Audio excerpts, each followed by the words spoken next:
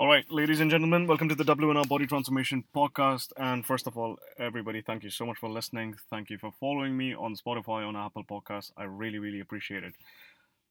Something really unusual and something really funny about today's podcast is I am recording it from my personal studio, aka my car, because I have been out for the full day. I have been putting in the work. I have been making programs for clients. And unfortunately, I have forgotten my podcast mic. So I just want to get it done. And I'm not really about perfectionism. I simply want to get started and I want to refine the process as and when we move along. Taking action is all what I'm about. That's what I preach with all my clients, and that's what you should do, in my opinion, as well. But yes, anyways, let's crack on. Today in this podcast, I'm going to be discussing about the topic of digestion. Now, this is not really a sexy topic to discuss about. A lot of people might get disgusted with it, but it's such an important thing to consider, especially when you're transforming your body. Why? Because first of all, you need to know what is digestion. Digestion is basically the process of absorbing substances from food, which can be used for energy, tissue growth, and repair. So, like, let's say you go and train hard inside the gym. Okay, you are hitting your muscles harder, and then you're creating micro tears within the muscle cells. And then when you go back home, when you have like the right amount of protein intake, you pretty much fill in those gaps in the muscle cells. And that pretty much comes down to how well your digestion is functioning. So, like, let's say if you have a protein shake, but if your digestion is not functioning properly, you got a dodgy gut, you are just going to pretty much flush out the protein intake which you've consumed. So, you're not going to recover properly, and that's going to ensure, like, you don't really drop fat in the long run, because if you're not going to recover properly, there's going to be systemic stress. If there's systemic stress, you're not going to sleep properly. You don't sleep properly, you're going to get stressed further, and who knows, you might probably binge, in case of your stress. This is me just giving you an example as to how improper digestion might affect you in one of the many ways, basically. But digestion is huge. It is one of the cornerstones in a body transformation process. A lot of people say, like, oh, it's all about the diet, which is absolute rubbish. Yeah, you want to look your best. Even as a general population, this is not me not speaking from the perspective of somebody who's competing, but even as a soccer mum who takes her kids for football practice on a Wednesday, if you want to look toned, yeah, which is drop body fat and build muscle, you want to be training properly, you want to be eating well, you want to be sleeping well, you want to ensure that your digestion is on point and that you manage your stress properly. Is it always going to be perfect? The answer is no. But these are the cornerstones of a successful body transformation process, basically. Yeah. So this that was the definition of digestion. Now, the first thing is the second topic that I'm going to be moving on to is, where does digestion begin? A lot of people say that, oh, it's the large intestine. Ooh, it begins in your gut. Ooh, like it begins in your small intestine. It begins in your chest. I've heard that weird response as well. The answer is, it begins in your mouth. And a lot of people fail to do this. They fail to simply chew their food well. Chew your damn food. Yeah, why is this so important? Because, like, when you chew your food well, you are going to break down your food into, like, let's say, small particles, which makes it way more easier for the enzymes in your gut and your intestines to blend along with the food, making it easier for you to absorb what's needed and easier for you to flush out the toxins which isn't needed in your body, basically. But a lot of people, they do something extremely silly while they're eating their food. First of all, they gulp down their food within like two chews. And the second thing that they do is they eat their meals with distractions around the corner, by Netflixing, by doing something extremely silly, which is checking their cell phone, or by arguing with their significant other. When you're eating your meal, it's just gonna be you and the damn meal out there. That basically is it. Try to keep it simple. And as a generic rule of thumb, chew your the bites that you take during your meal at least 20 times. Minimum 20 chews per bite.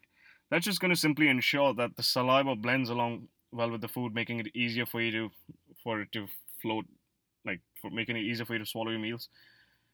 And the saliva and the enzymes in the stomach, when they blend along with the food, the process of absorbing the nutrients from your meals is going to be so much more better. You know, And then if you chew your meals well, you simply pace your meals well. If you pace your meals well, you secrete the hunger hormone, which stops you from eating 20 minutes later. So a lot of people, they simply gulp their food down and then they finish their meal in like 2 minutes, but 20 minutes later, the hunger hormones are secreted in the bloodstream. And that pretty much tells your body, like, hey, you have secreted a hunger hormone, but then there's no food to compensate for that. So now you need more food to compensate for that. And that's how most of the people unintentionally go inside a caloric surplus, and that's how they put on weight. So this is obviously me going off topic around digestion. Simply chew your food well, eat without distractions, eat with a view, eat in a relaxed state. Don't really eat in a stressed state, because if you eat in a stressed state, you're not going to chew your meals well, hands down. You're just going to go like, oh, let me just get done with the meal. So your mouth is where your digestion begins. Yeah, minimum 20 chews per bite. Simple as that. Yeah, and you want your meals. Think about this from a primitive perspective. You're not meant to have oatmeal. You're not meant to have mashed rice. You're not meant to have mashed potatoes. During the caveman days, we used to eat raw meat and raw vegetables, and we would chew for hours basically. We would pace our meals for hours, because when we get food, that's how we eat. I'm not saying you're going to be eating like that, like the idiotic Liver King. But all I'm saying is simply chew your meals well, because that's where the digestion begins. Now, the second thing is, this is the basics. Chew your food well, and then consider the next topic, which I'm going to be covering, is fiber. Now, where do you get fiber from? You get fiber from food. Yeah. What are the main sources of fiber? Fruits, vegetables, carbohydrates, whole grains, etc. Now, fiber is not digestible. Fiber pretty much serves as a vehicle which takes out all the toxins in your body and binds itself with water, and that's what gives you the stool volume basically. So fiber is basically the vehicle which takes out the toxins from point A, which is from your body, to point B, which is in the commode basically. So that's in oversimplistic terms what's the use of fiber. Now, a lot of people have silly digestive issues. They don't really take a crap properly. Their digestion doesn't really function properly, simply because they don't eat enough fruits and vegetables. It's as simple as that. So this is so important, because if you're not really taking a crap, if you're not producing enough stool volume, or if you're producing way too little stool volume, then you need to play around with your fruits and vegetables. So as a generic rule of thumb, if your stools are extremely liquidy,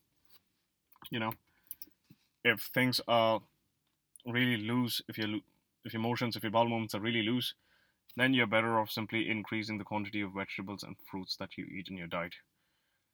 And if your stools are extremely hard, if you just like poop out droplets literally, and it's just really hard for you to poop out, then chances are you're consuming way too much fiber, and you're better off reducing the amounts of fruits and vegetables that you actually have. Now, this is not really going to be the case for most of the people out there, because most of the people are lazy fruits and vegetables eaters. Consider this. Get your fiber in from fruits and vegetables. Then you talk about taking supplements, like external fiber supplements like psyllium husk and all of that. I'm not even going to be covering this in this podcast, because most of the people don't even need that. Most of the people are lazy fruits and vegetable eaters. They just don't consider it.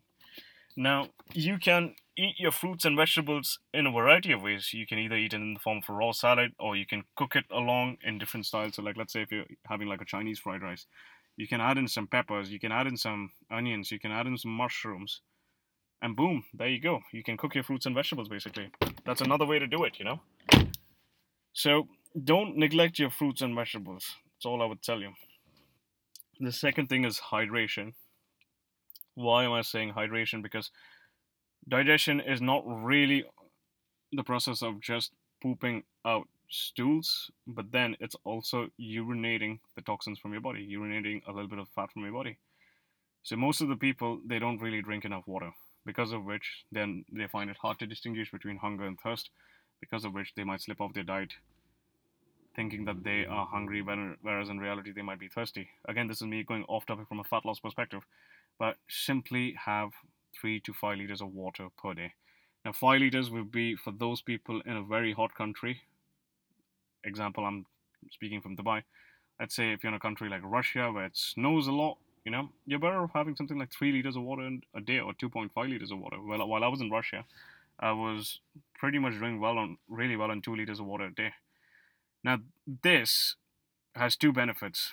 First of all, it ensures that your urinary cycle is on point. Then the second thing is, like, let's say if you have enough fruits and vegetables in your diet. Now, the fiber takes the toxins from your body and it binds itself to the toxins, and then it also binds itself to a degree with the water, and that's how you're able to smoothly pass your stools. So this ensures that your digestion is on point. The fifth thing is sleep. So when you go into like extreme states of relaxation, like let's say when you're getting a massage, or when you are meditating, or when you're sleeping, when you're just simply reading a book, or when you're having a great time with your friends, where you're just chatting, relaxing, you're going in a state which is known as a parasympathetic state. Now, sympathetic state is when you're stressed, when a lion is running behind you. Now, for most of my clients, a lion doesn't really run behind them, but this is just me speaking from a primitive perspective. Or, like, let's say your girlfriend breaks up with you. That's for one of my clients out there. You know who you are. Or, like, let's say when you get business stress. I can speak from my perspective. You go in a sympathetic state. Now, this in metaphoric terms during the caveman days would be like a lion is chasing you. When a lion is chasing you, you're not really going to think about, ooh, I actually have to go to the washroom and poop. You're stressed. You want to address the problem at hand. That basically is it.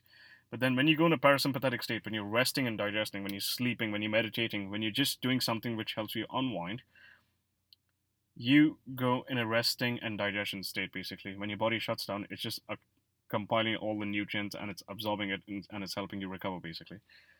So don't neglect your sleep, because if you don't sleep, you're not going to digest your meals properly. It's as simple as that. Now, a lot of people, they sleep for 6 hours and then they wonder why can't they really use the washroom. Because you haven't really slept for long enough, Most of the people out there, you need to sleep for 7 to 9 hours, and it needs to be good quality sleep. It should not be sleep which is half-assed. That's all I tell you. So that basically is it. Now, how to know if your digestion is optimal? Well, first of all, you want to keep a track. I'm not saying keep a spreadsheet and all of that, but I'm just saying you want to keep a track on, let's say, how many times a day do you use the restroom? Yeah. Ideally, something like 1 to 3 times per day is like a generic good rule of thumb, and you want to ensure that the quality of your stools are like normal, not too loose, not too hard, probably somewhere between the two. And in the fiber section, I've already covered like on how to ensure that your stool quality is optimal. If your stools are too loose, then you're better off increasing the quantity of your fiber from fruits and vegetables. If it's too hard, then you're better off reducing it. So keep a track, like just look at your poop, look at how it looks. That basically is it. Simple as that, And with regards to urination, you're probably going to be peeing something like 5 to 6 times a day, probably more depending on how much water you drink. But then ideally your urine color should be light yellow to white color, basically. Simple as that. If it's way too yellow, then chances are you're drinking way too little water and you're flushing out a lot of nutrients, basically. So that's a generic rule of thumb. Now, here's some Q&A. Like, a few clients have actually sent me a couple of questions. I'm just going to go through them. One of the clients has asked me, what about allergens? Now, there's this fashion lately on people being gluten-free, dairy-free, this, that, Most of the people out there are not allergic to gluten. Like, you are not allergic to gluten, so shut up, okay? I'm not disrespectful or dismissive towards people, but this really, really ticks me off. People who have celiac disease, they're allergic to gluten. Yeah, most of the people get bloating issues because they're overweight and they don't really sleep well. And that's when your gut flares up. The solution to that is just simply lose the damn weight. Yeah, that's pretty much going to take care of all your gut issues. Not like popping a sexy pill out there. No, reduce some weight, fix your sleep, and go and do some training. That's pretty much going to take care of most of your digestive issues. But then, is it fair for me to say that people are not allergic to certain substances? No. Some people are genuinely allergic to certain substances, and a few common allergens would be eggs, peanut, like eggs, nuts, dairy, a little bit of vegetables like broccoli. Some people are allergic to broccoli or tomatoes or onions. Some people might be allergic to peanuts, or some people might be allergic to shellfish like shrimps, oysters, crabs. So that would be like another way to do it. Is there any particular way to figure out what you're allergic to? The answer is no. Those tests where they poke a needle in your hand, the those are highly unreliable. But a really good way to figure out what you're allergic to, what you're not really allergic to. Like, let's say if you eat something, you chew your meals well, you are having the right amount of fruits and vegetables. But then when you eat that particular thing, you get breakouts. You start getting brain foggish. You know, you don't have the mental clarity. You get extremely bloated. This is keeping in mind that you've lost your weight, and you just get really gassy. So yeah, second thing to add to the allergens list would be chickpeas or lentils. Like, I'm extremely allergic to chickpeas. If I eat chickpeas, like, I just start farting for the rest of the day, basically. So just to summarize, certain types of fish, which usually comes under the category of shellfishes, which could be like crabs, shrimps, oysters, etc. One of them would be like shellfish. The second thing would be eggs. Third thing would be nuts, legumes, certain types of green vegetables. So listen to your body, see what bloats you up, see what leaves you gassy, see what causes heartburn. Like, you got to tune in with your body basically, and you need to know what really causes allergic reactions, and see what gives you breakouts, and then cut it out from your diet. It's as simple as that, you know. Now so these are the common allergens basically you want to be keeping in mind of. Now, the second thing, another client is like the same client has asked me, what about blood type diets? This is another flawed theory, which has come. It's another marketing scam in my opinion, because the evidence behind this is absolutely rubbish.